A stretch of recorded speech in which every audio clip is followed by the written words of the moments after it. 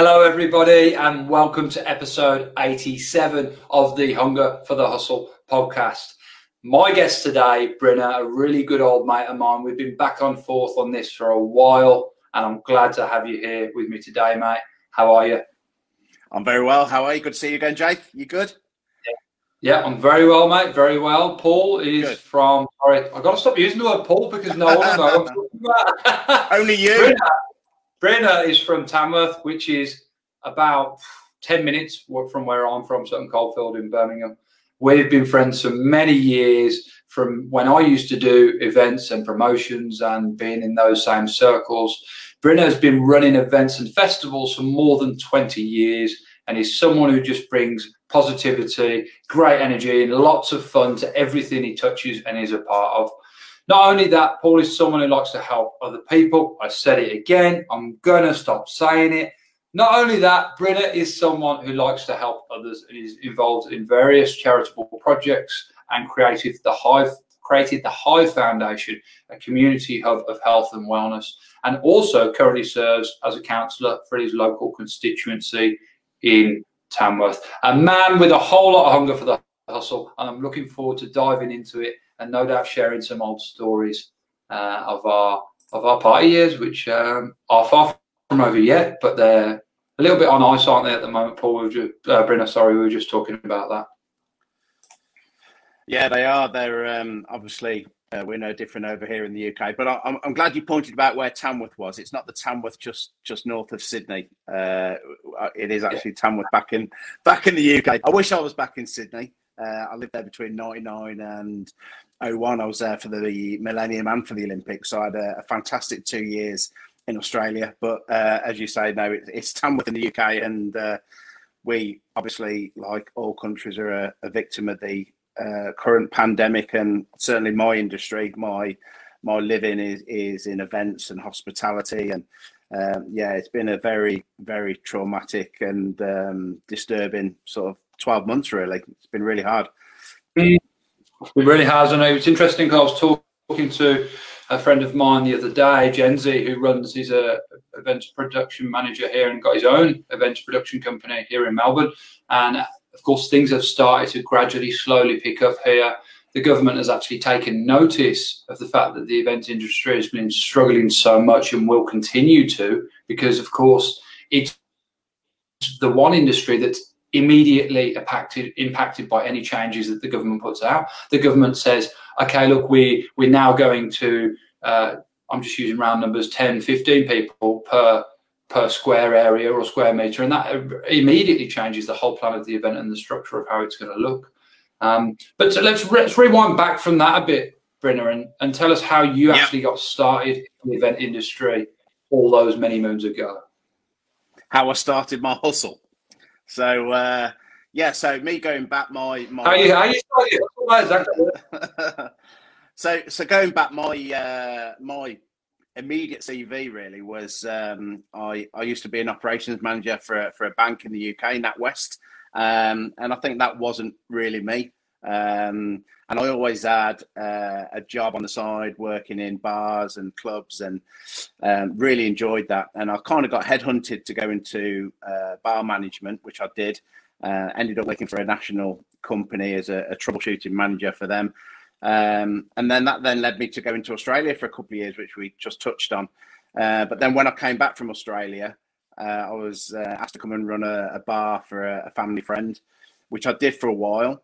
And then I ended up opening up my own bar, which turned into a club with a later license. And we were a house music bar club, and we attracted lots of big names, sort of house music DJs. And that then quickly sort of grew into 3 clubs in the UK.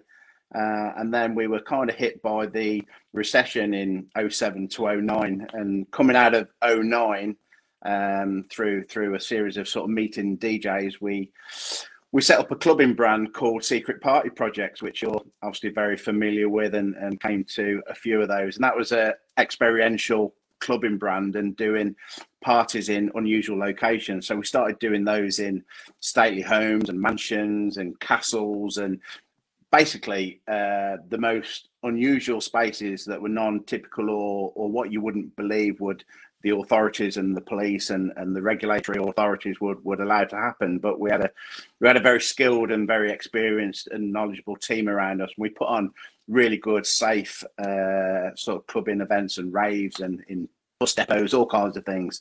So that was how it kind of started, and then from there. I grew into another brand that I set up called Forbidden Forest that I created, and that was doing sort of music events in a wooded woodland area. And then I evolved my skills that I've developed.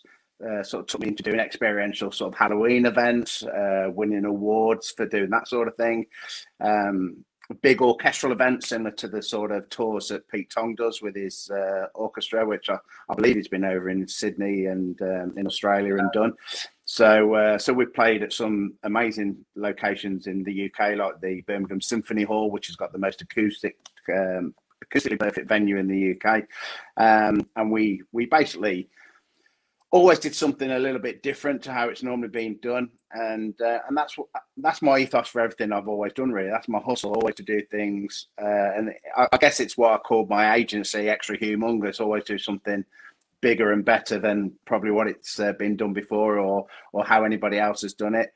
And we put our own spin on it, and that's kind of the journey, really, from owning bars, putting on events and club nights in bars, to then setting up club nights, to then doing clubbing brands, and it's just grown from there. So it's been a long journey. I think you said 20 odd years of doing big events, and even in the last couple of years we've been doing a festival which we did in 2019, which we're nominated at the UK Festival Awards. So again, to go to an award ceremony at the Troxy in London, where you sit next to Glastonbury and key industry icons, really, in the event management and festival industry.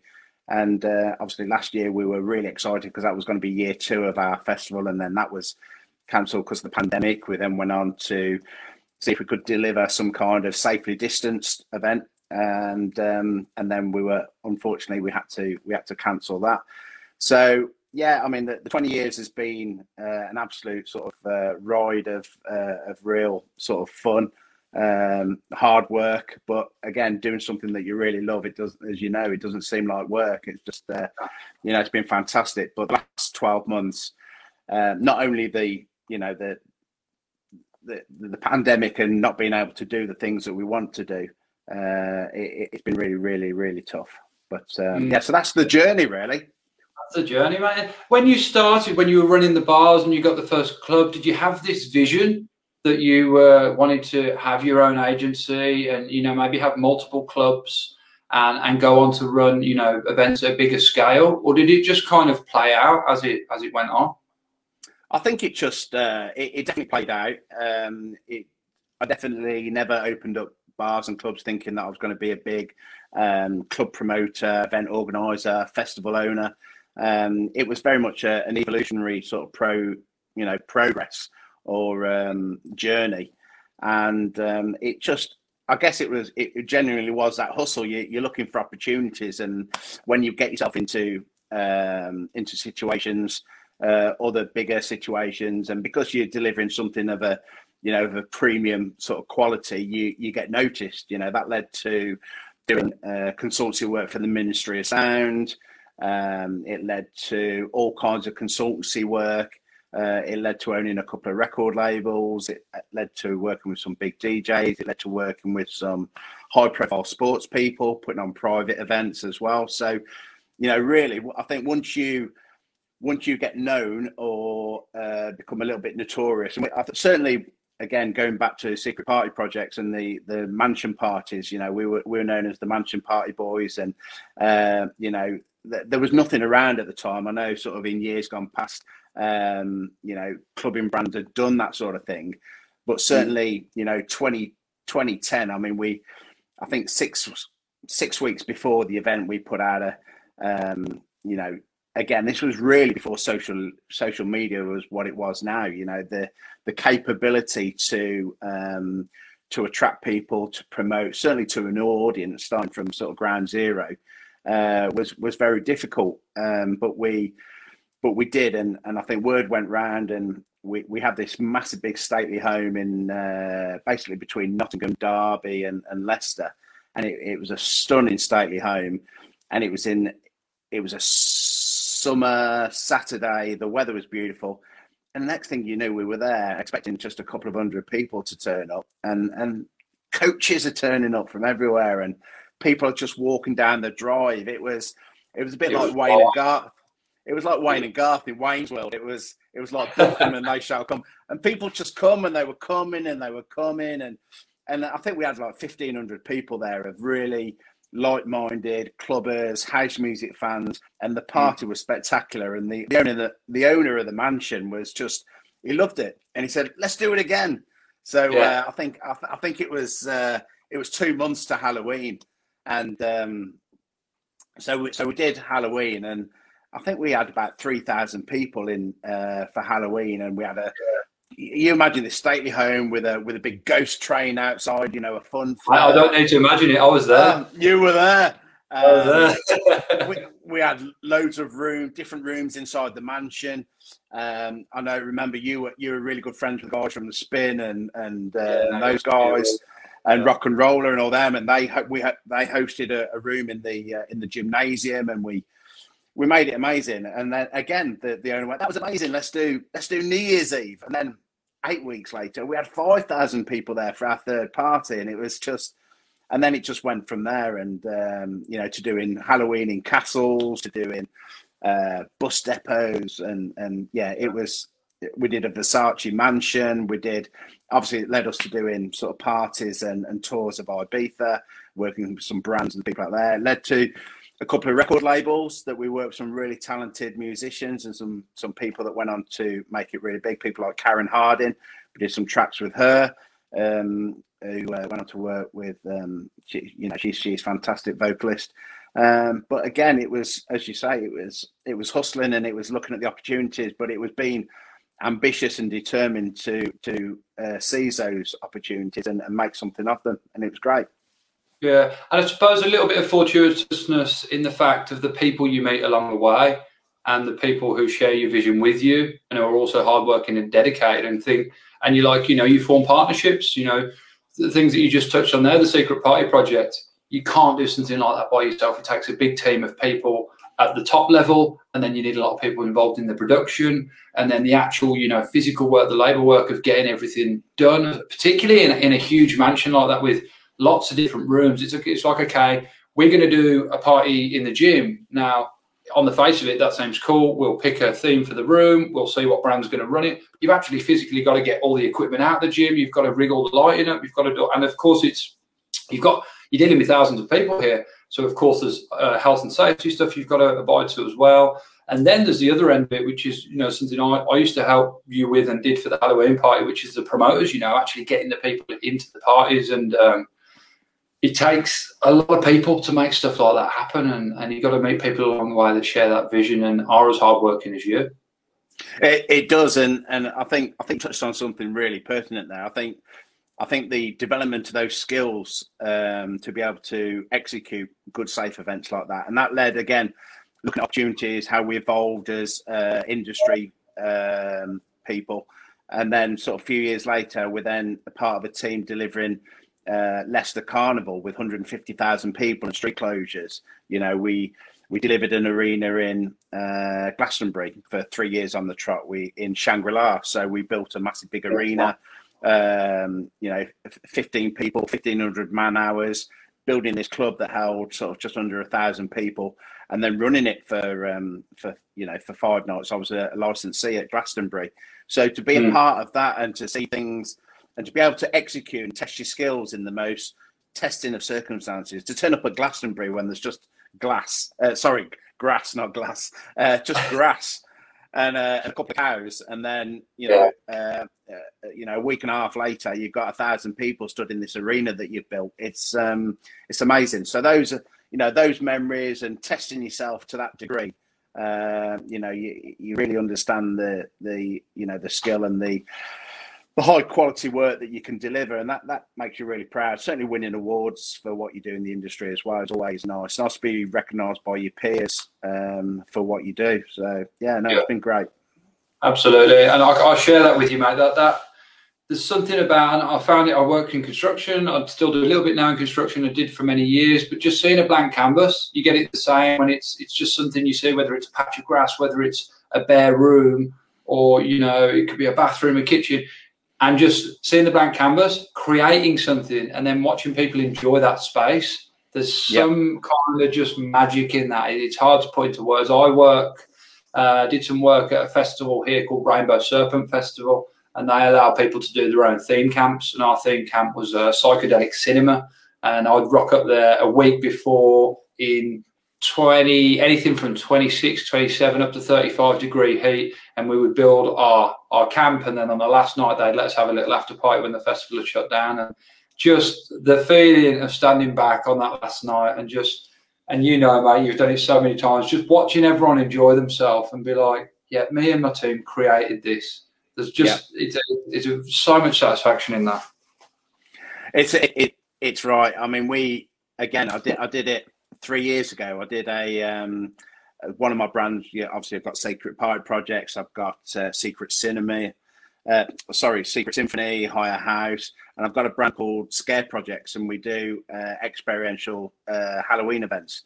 And you'll remember the Halloween events that we did within Secret Party Projects, but we then evolved that concept to do standalone Halloween events. And 3 years ago, certainly a venue you'll be familiar with, the Botanical Gardens in Birmingham, and we did a scare maze around the gardens, and it was an outdoor event. And again, I think we had 6 weeks to promote it, and we sold it out. 15,000 people going round, and we won an award for best new scare attraction in the UK. We was up against some really, really established and very amazing Halloween experiences in the UK, and we won this award in our first year, and it was amazing. But the creative process to deliver it in that 6 weeks, to sell it out, to create it, to theme it, to build it, and again, the team and the people involved in that, it's amazing. And that whole process, it's so rewarding and so enjoyable. I'm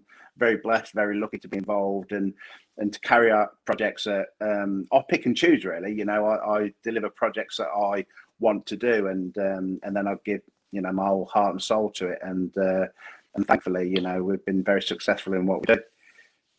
I think if you do what you love and you love what you do, one, it never feels like work, and two, you find a lot of joy in it. I think that's one of the real secrets. It's not really a secret, but it's one of the keys to life, that if you just find joy in your work and you never feel like you're working, and you enjoy it every day, and it's just perpetual, and before you know it, you're part of something that's fantastic, that not only you enjoy, that other people enjoy, and everyone who's part of it enjoys it too. Now, I guess in the events industry, when you're trying to spread joy and cheer and bring people together, I mean, that's exactly what you're going to get in being a part of it. So it's a self-fulfilling kind of thing, but it's not for yourself, if you know what I mean.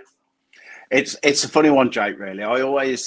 People always used to say to me, what do you enjoy the most out of what you do? And obviously you're always, with any project you're doing, obviously you've got your key objectives and what you're trying to achieve, and whether that is, you're delivering a festival and you've got a number of tickets to sell, or you're doing an event, or there's a creative output that you need to achieve. But for me, the thing that I always enjoyed, and I do on every single project, doesn't matter what it is, it's seeing the pictures and the video after, and seeing people enjoy themselves. And if you've created something that you see people enjoying themselves so much, that's when, that realization of what you've done and what you've achieved, and that then is when it all kind of comes home, really. Yeah, it all comes together. Now, one thing I want to touch on, because you mentioned it before, is that you actually purchased a pub last year, didn't you? In the middle of a pandemic. Which, see, the thing about the pandemic is, I found that it was full, and is still, and will continue to be full of opportunities. An optimist is an optimist sees an opportunity in every calamity, whereas a pessimist sees a calamity in every opportunity. And I think last year, if you kept your eyes open, there was a lot of opportunities to be seized, of course, you know. Good times for some, not so good times for others, but opportunities and all of that for everyone. And I guess you saw an opportunity there to get hold of a pub, and it was probably something you wanted to do for a while, was it?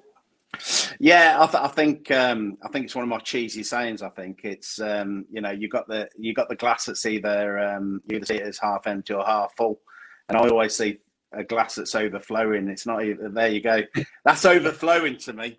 I see that as overflowing, and obviously, as I said earlier, from coming from owning bars and clubs in the past, I guess it was always in me, and I guess I wanted to have an operation that was probably a little bit more grown up, or a little bit more, you know, a bit more foodie, a bit more drinky, a bit crafty. And I've been offered a venue some time ago, and I've got that much going on, and it wasn't the right time. And then the opportunity re-arose, and we'd had a few meetings, and we sat down on the Wednesday when they shut the pubs down on the Friday in the UK, and then we were meant to be going in on the Monday. So essentially, it was then twiddling our thumbs for a good sort of 6 months.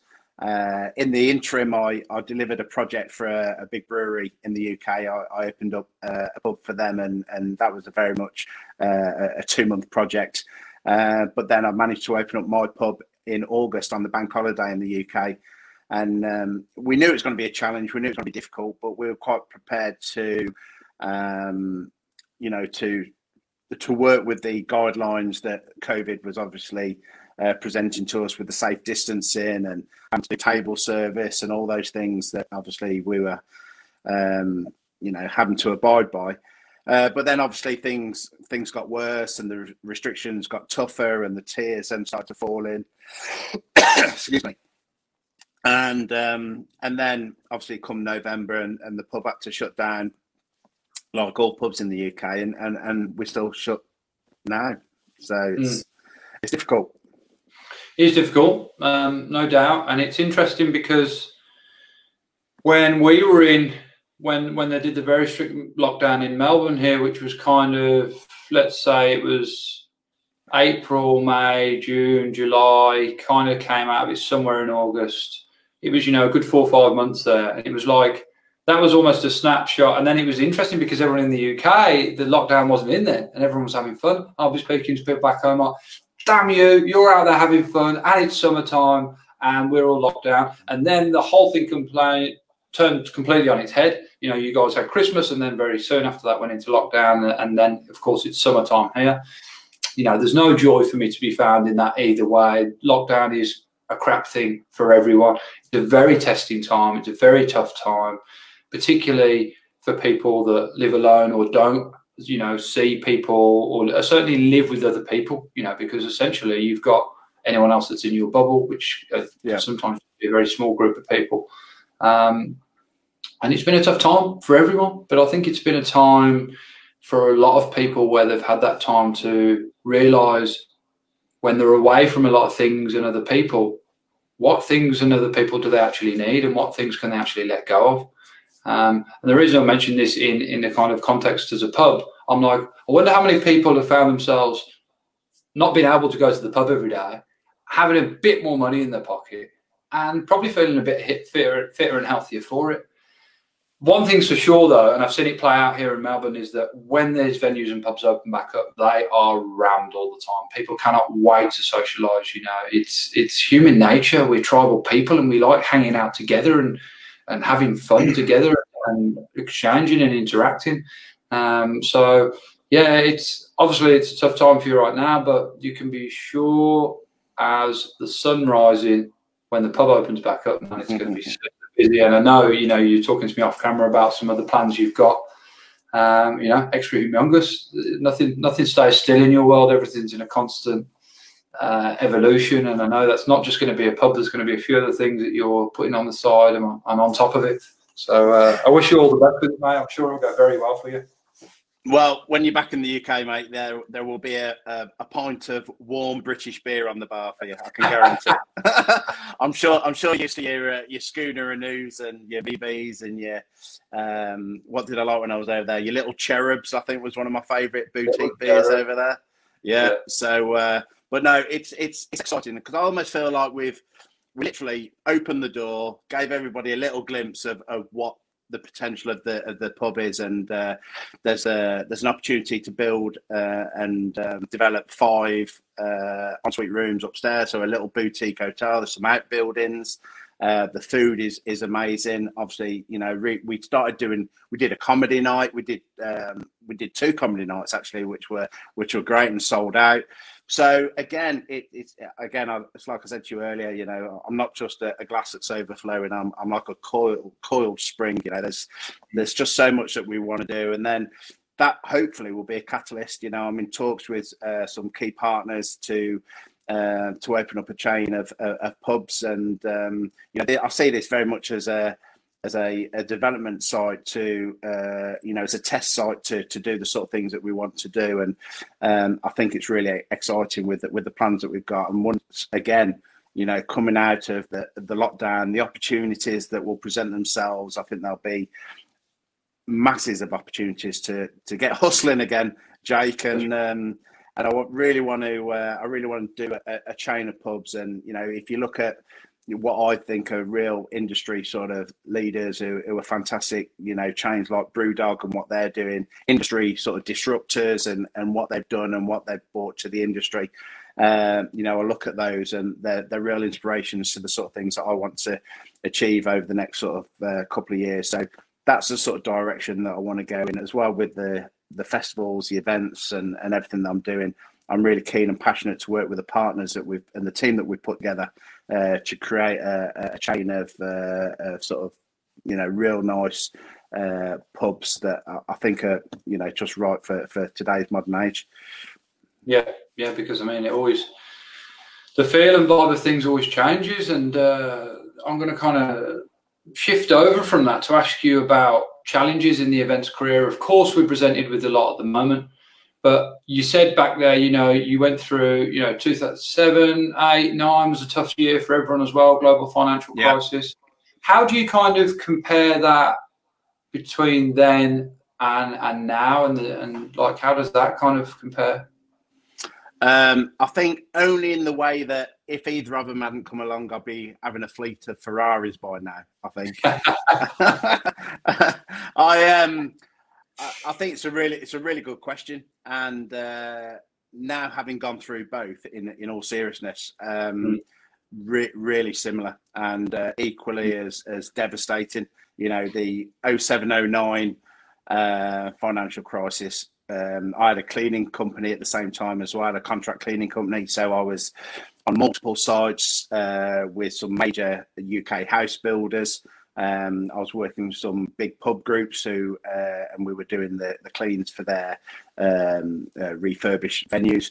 I had teams of cleaners all over the UK. It was a fantastic time, and then all of a sudden everything just went overnight. My cleaning business, my clubs, we managed to keep the clubs going, but you know, they were literally just limping in limp mode, really. You know, they weren't growing, they were just ticking over, and we were having to work round the clock and really hard just to keep the doors open and not go under. And that was really tough work. And that was, you know, like all of us, we're not scared of hard work at all. That's what we do. But you know, to work under those conditions, basically fighting for survival was really tough. You know, it was a really, really tough 2 years. And I think looking back on it now, it's amazing, because it was 2 or 3 years, whereas this has only been sort of 12 months of the pandemic.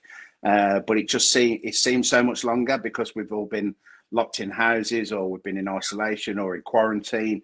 So even though it's only been 12 months, I think it's a very, very intense 12 months.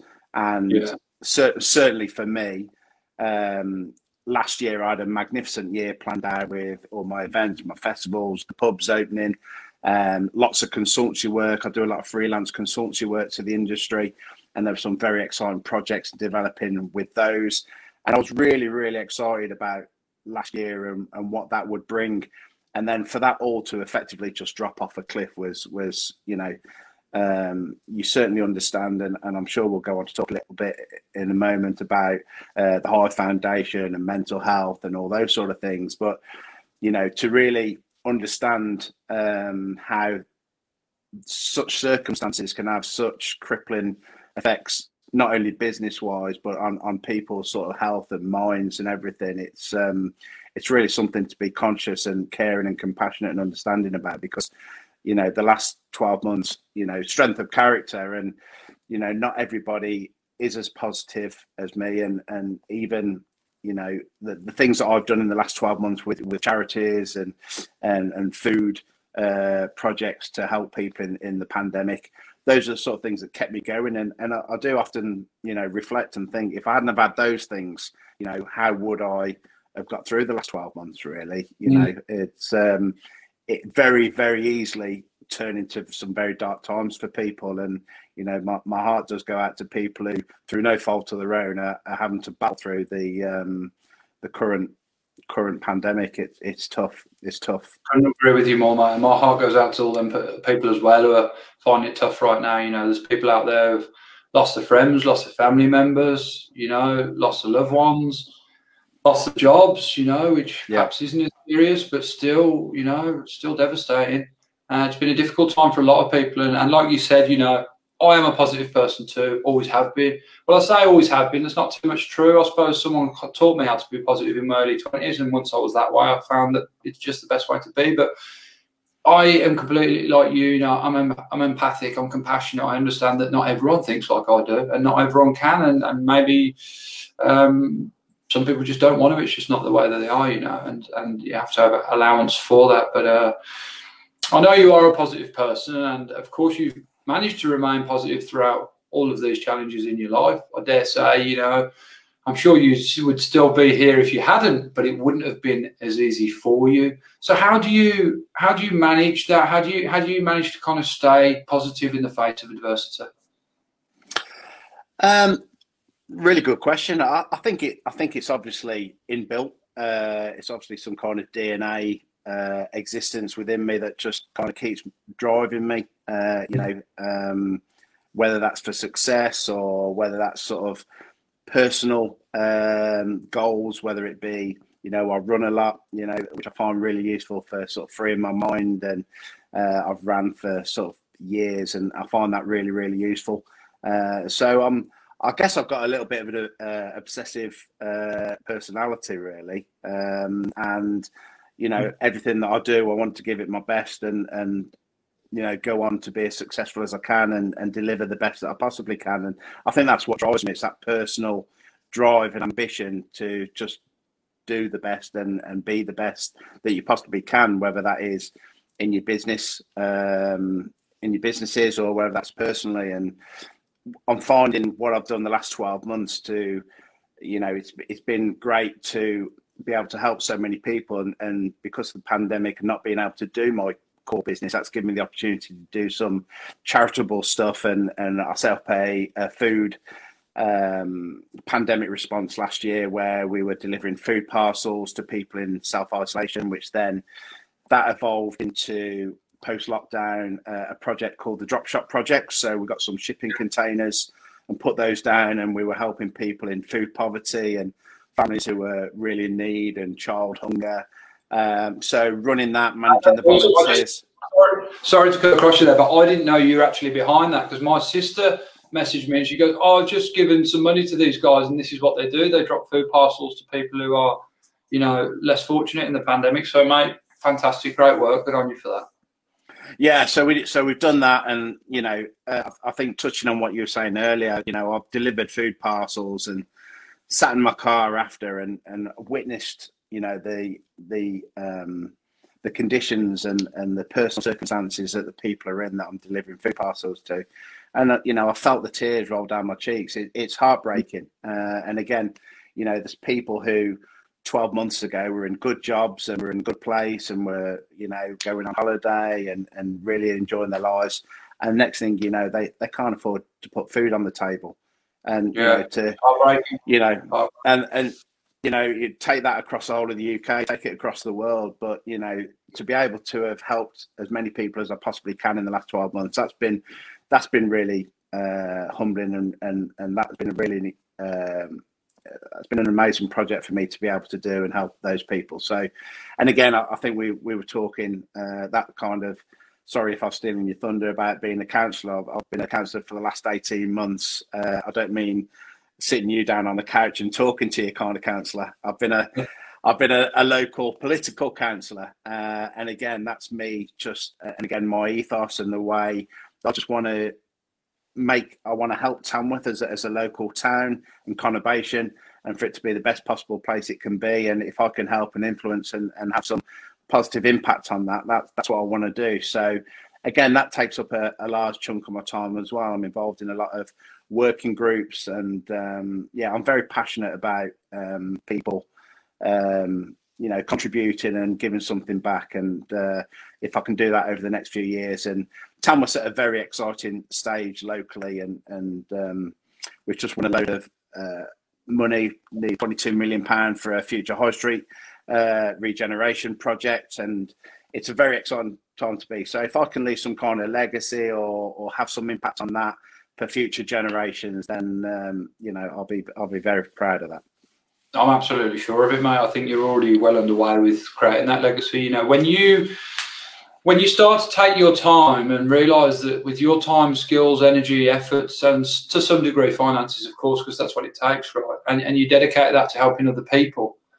Of course, you're doing it for other people. That's the main reason you do it. But, you know, it's a great thing to do. It's an admirable thing to do. And people say, you know, fantastic, great job. You know, you do really well. And that's all great, but that's not what you do it for. You do it because of the actual want and need to actually help and serve others. You know, it's something that comes from within, not from without. And it's something I share with you as well, mate. I'm involved with a charity called Mission Rainwater, and we've installed over 80 rainwater tanks now for families that had them destroyed by bushfire and were left without water. It's evolved to other things now, but it's, you know, and there's another side to it as well in the background that I found that when there's stuff going on in your life, you know, and we've all got stuff going on in our own lives, and particularly when business takes a hit and you're like, well, okay, I'm going to take some of that energy and some of that time that I won't be spending on this business or project, and I'm going to put it into this. And actually, through helping other people, I've found it recharges your batteries. It brings your energy level back up, because what you give out is exactly what you get back. And, you know, that's not always an immediate thing, and it's not always something you understand in the moment, but it comes, it does happen. It comes whether it's in hours, months or years. You always get back what you put out. No, I think you're absolutely right. I think you hit the nail on the head there, Jake. I think, you know, to be able to step back from, you know, your core business and what you do, and to be able to invest your skills and your passion and your you know, your love into helping other people. And it's amazing, because obviously if the pandemic hadn't have happened, then obviously I wouldn't have had the opportunity to do that. But again, it's opened up my eyes. It's enabled me to develop a foundation that I've been looking at starting for the last couple of years, and I was due to actually start it at the start of last year.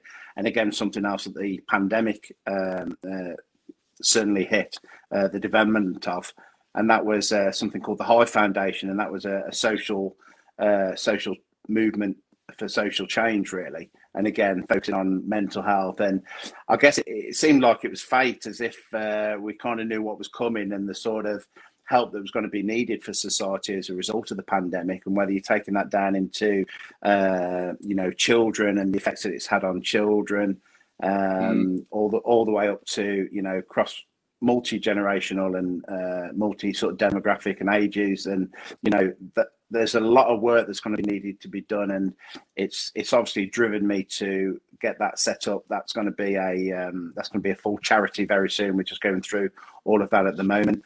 So again, yeah, it's enabled me just to diversify a little bit and to use those skills to do those sort of things. And you know, I'm really glad that that time has been afforded to me to be able to do that. Yeah, it's interesting. I thought about this and the pandemic and the amount of things that I was like, I wouldn't have been able to do that if the pandemic hadn't hit. Maybe perhaps some of the things I'm like, look, I can tell you one thing for sure. We would not be speaking right now, because I wouldn't have created the podcast if it wasn't for the pandemic. I started doing. I wanted to do a bit of public speaking. I wanted to do that for years. I wanted to, exuberate this positivity that I have in me and share something outwards. And I found that the podcast led to being an outlet for that. And of course, it helps other people, which is in a kind of roundabout way while we're both here to share our stories, and perhaps some other people can get some inspiration and some positivity from them. It's fantastic. But there was a plethora of things that really I crossed off my to-do list in the pandemic. And I'm like, yeah. Some of them, I just don't know how long they'd have been there for. Some of them maybe would have never got ticked off. And I think that's an interesting angle and perspective to look at it from, that in this quiet time, what are those things that perhaps you want to learn, that maybe even that you want to teach others, that you've thought about for years and you've always said, oh, I haven't got the time, or, I don't have the energy, or really you don't have the desire. But at this quiet time, instead of just, perhaps sitting on the sofa and thinking, should I get some more Ben and Jerry's in there? Take a to-do list and dust it off and see what you can go for. I think absolutely. I think it's driven by that. Ultimately, I think it all comes down to one thing, and that's making people smile and making people happy. And whether that's them dancing on the dance floor, or whether you're delivering some food to somebody that can't, just being able to do something that's selfless and helping people, or doing something for people. I think it's a great thing to be able to do, and that, that drives me, that motivates me, and that just keeps me going to continually do it for as long as I possibly can, really. And is that really what Brennan, what led you to becoming a councillor? Because it's not something that everyone would think about doing, is running for councillor in their local constituency. It's something that's a little bit certainly different for someone. Look, what I'm trying to say is it's not something you'd immediately connect with someone who's big into the events and the festival industry. I think you're right. I think I'm probably the least typical councillor that you would probably say. Turning up for meetings in shorts and flip-flops, and you do that? That's great. Yeah. I see myself as a positive disruptor. I just want to do good things. But I think there's probably a couple of people who come from our industry who are notable. I think obviously one that's very notorious, I guess, is somebody like Sasha from Parklife and the Warehouse Project. He's a nighttime economy czar for Andy Burnham in Manchester. So again, I think for me that shows the value that's placed on people from our industry, and certainly their knowledge, their understanding, how in touch they are with communities and with people, and how we can communicate and develop those partnerships and those relationships on all levels, really. Because I think you need people from that hospitality industry who have probably seen a little bit of the world, understand the world, are a little bit true to themselves and a little bit true to life. And I think that benefits everybody in all ways, really. I can add value on so many different levels from my experience of business and life, and being from an event and hospitality industry. I think gives you those skills. So I think certainly, again, to reference sort of Sasha Lord and what he's doing for Andy Burnham up in Manchester, I think there's a real need to do that in all kind of locations around the UK. And I probably, I'd urge mayors and all kinds of authorities to look for and reach out to people from this industry, because I think they can add real value on a local sort of political sort of level, really. There's a lot of value there. So that would be my recommendation. I've reached out to Andy Street, the Mayor of Birmingham, again, to look at how he could possibly use me and my experience and knowledge in the industry. There's some big key events coming up, as like the Commonwealth Games.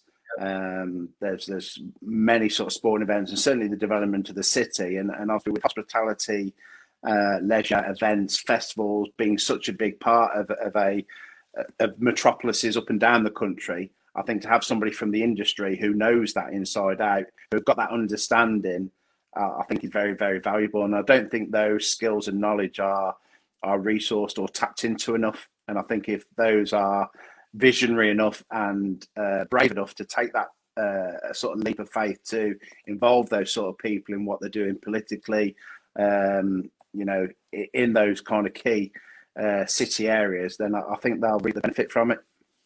Yeah, I think it's interesting how you broke that down, because I initially said, you know, there are two things that you wouldn't think of that you put together, but actually when you break it down there, it's just transferring the skills, right? You're a people's person. Yeah. You're used to being around other people. You're used to managing large groups of people and effectively bringing them together and just being absorbed really in the community. And as someone who's a constituent of, you know, council, even wider, you look at a parliament, things like that, that's really what you are. I mean, some of the people in those positions seem to be sometimes quite far removed from that and not very in touch with the community. And I think that's why the younger generation, you know, poo-poos them a lot and goes, oh, you know, all that council stuff, all that parliament stuff, it's all a load of crap. I don't want anything to do with it, because they don't feel connected to it, because it needs more people like you who at a real street level are connected with them people, and then people know you, you know, you're someone who's relatable, someone they can, you know, they perhaps have even talked to, or, oh yeah, I know Brad, he owns the pub in town, you know, oh yeah, I went to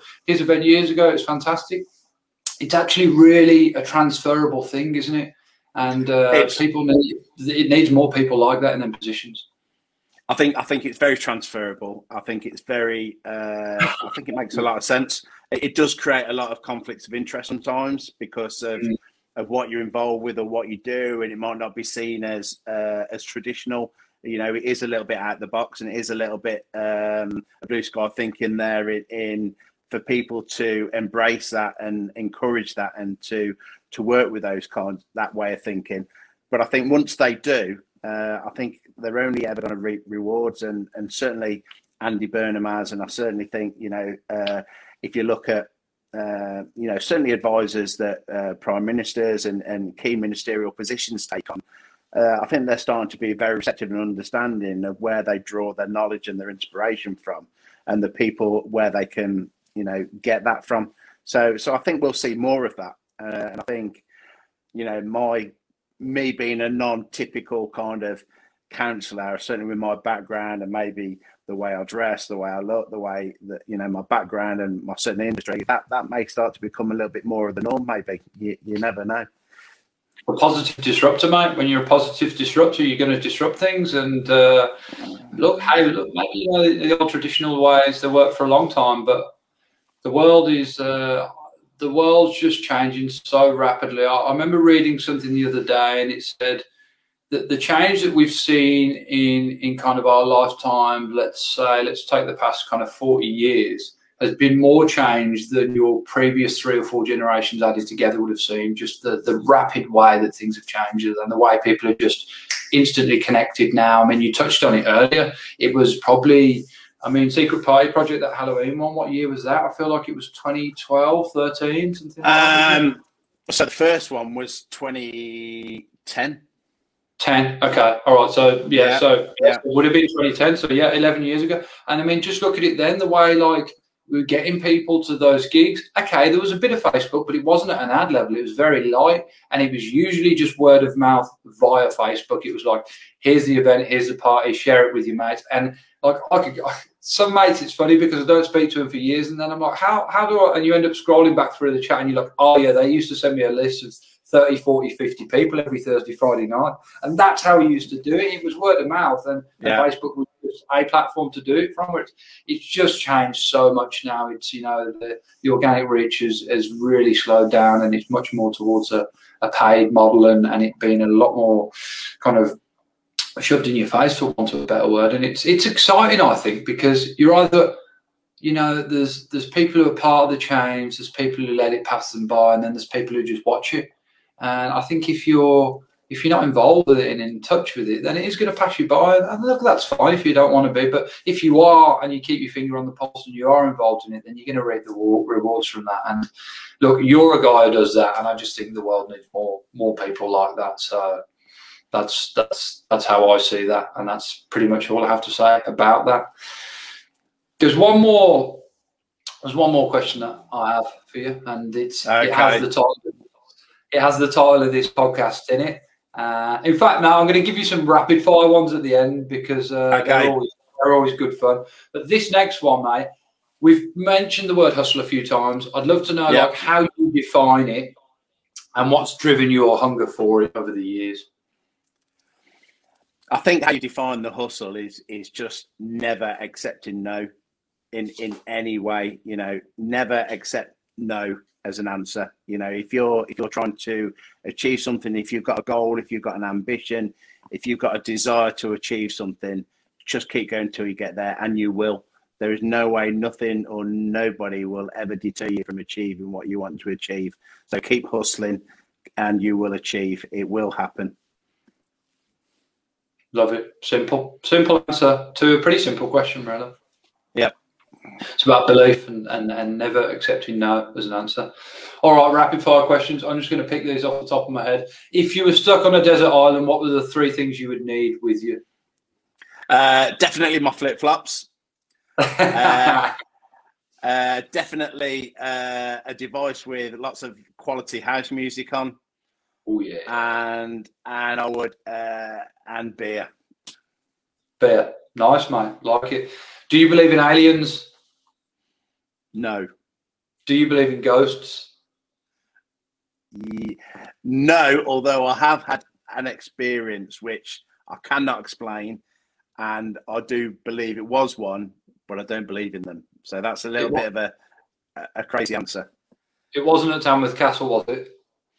It was very near to there. It was probably within about 200 yards of the castle, and it was when I actually came back from Australia, and I was running the bar for the family friends, and they got this very old bar. It was called Baldrick's, and it was a very, very old Tudor building, and everybody had gone. It was about 3 o'clock in the morning. I was waiting for my taxi to come. It was 2 floors, and I'd heard people say it was haunted. I didn't. Again, you asked me the question. I said I wasn't a non-believer, but I was sat there, and all of a sudden I heard footsteps above my head, and it was as clear as light as day. There was no other explanation for anything else. So, to that end, I don't believe in them, but something happened that night that I cannot explain. Favorite thing to do on a Sunday morning?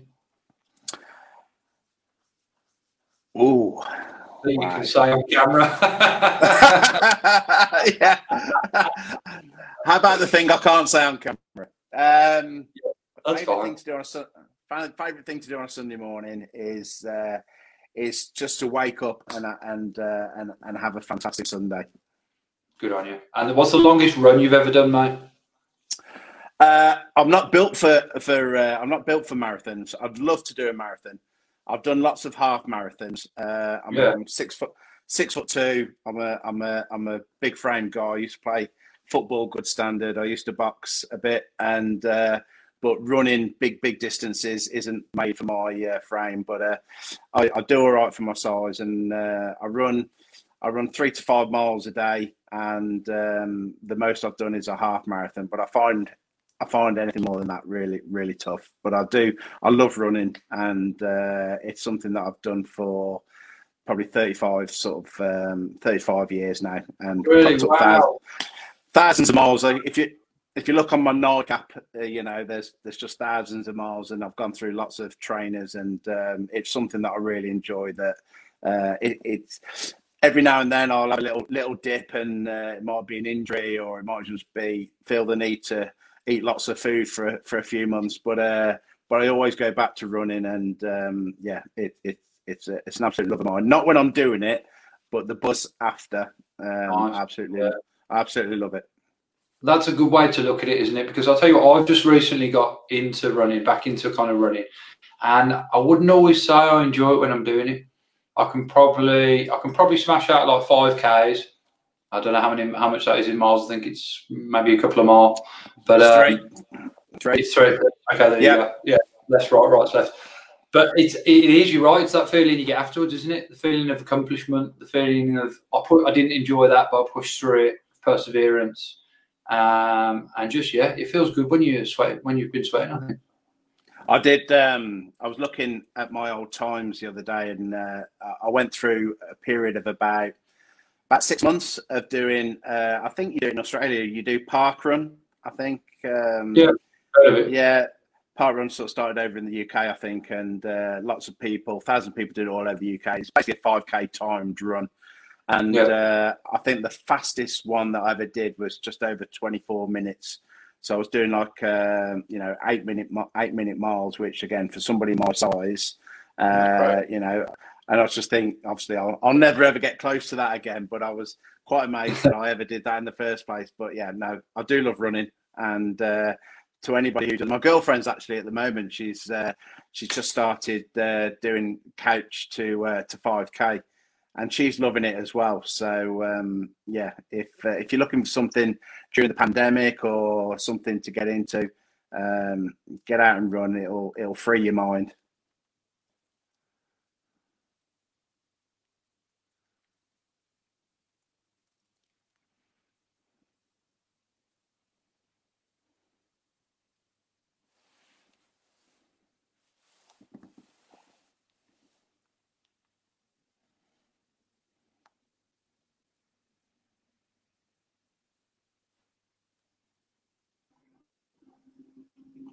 Sorry, mate, lost you for a second there. Yeah, but yeah. From couch to 5K, were you saying that was your missus who did that?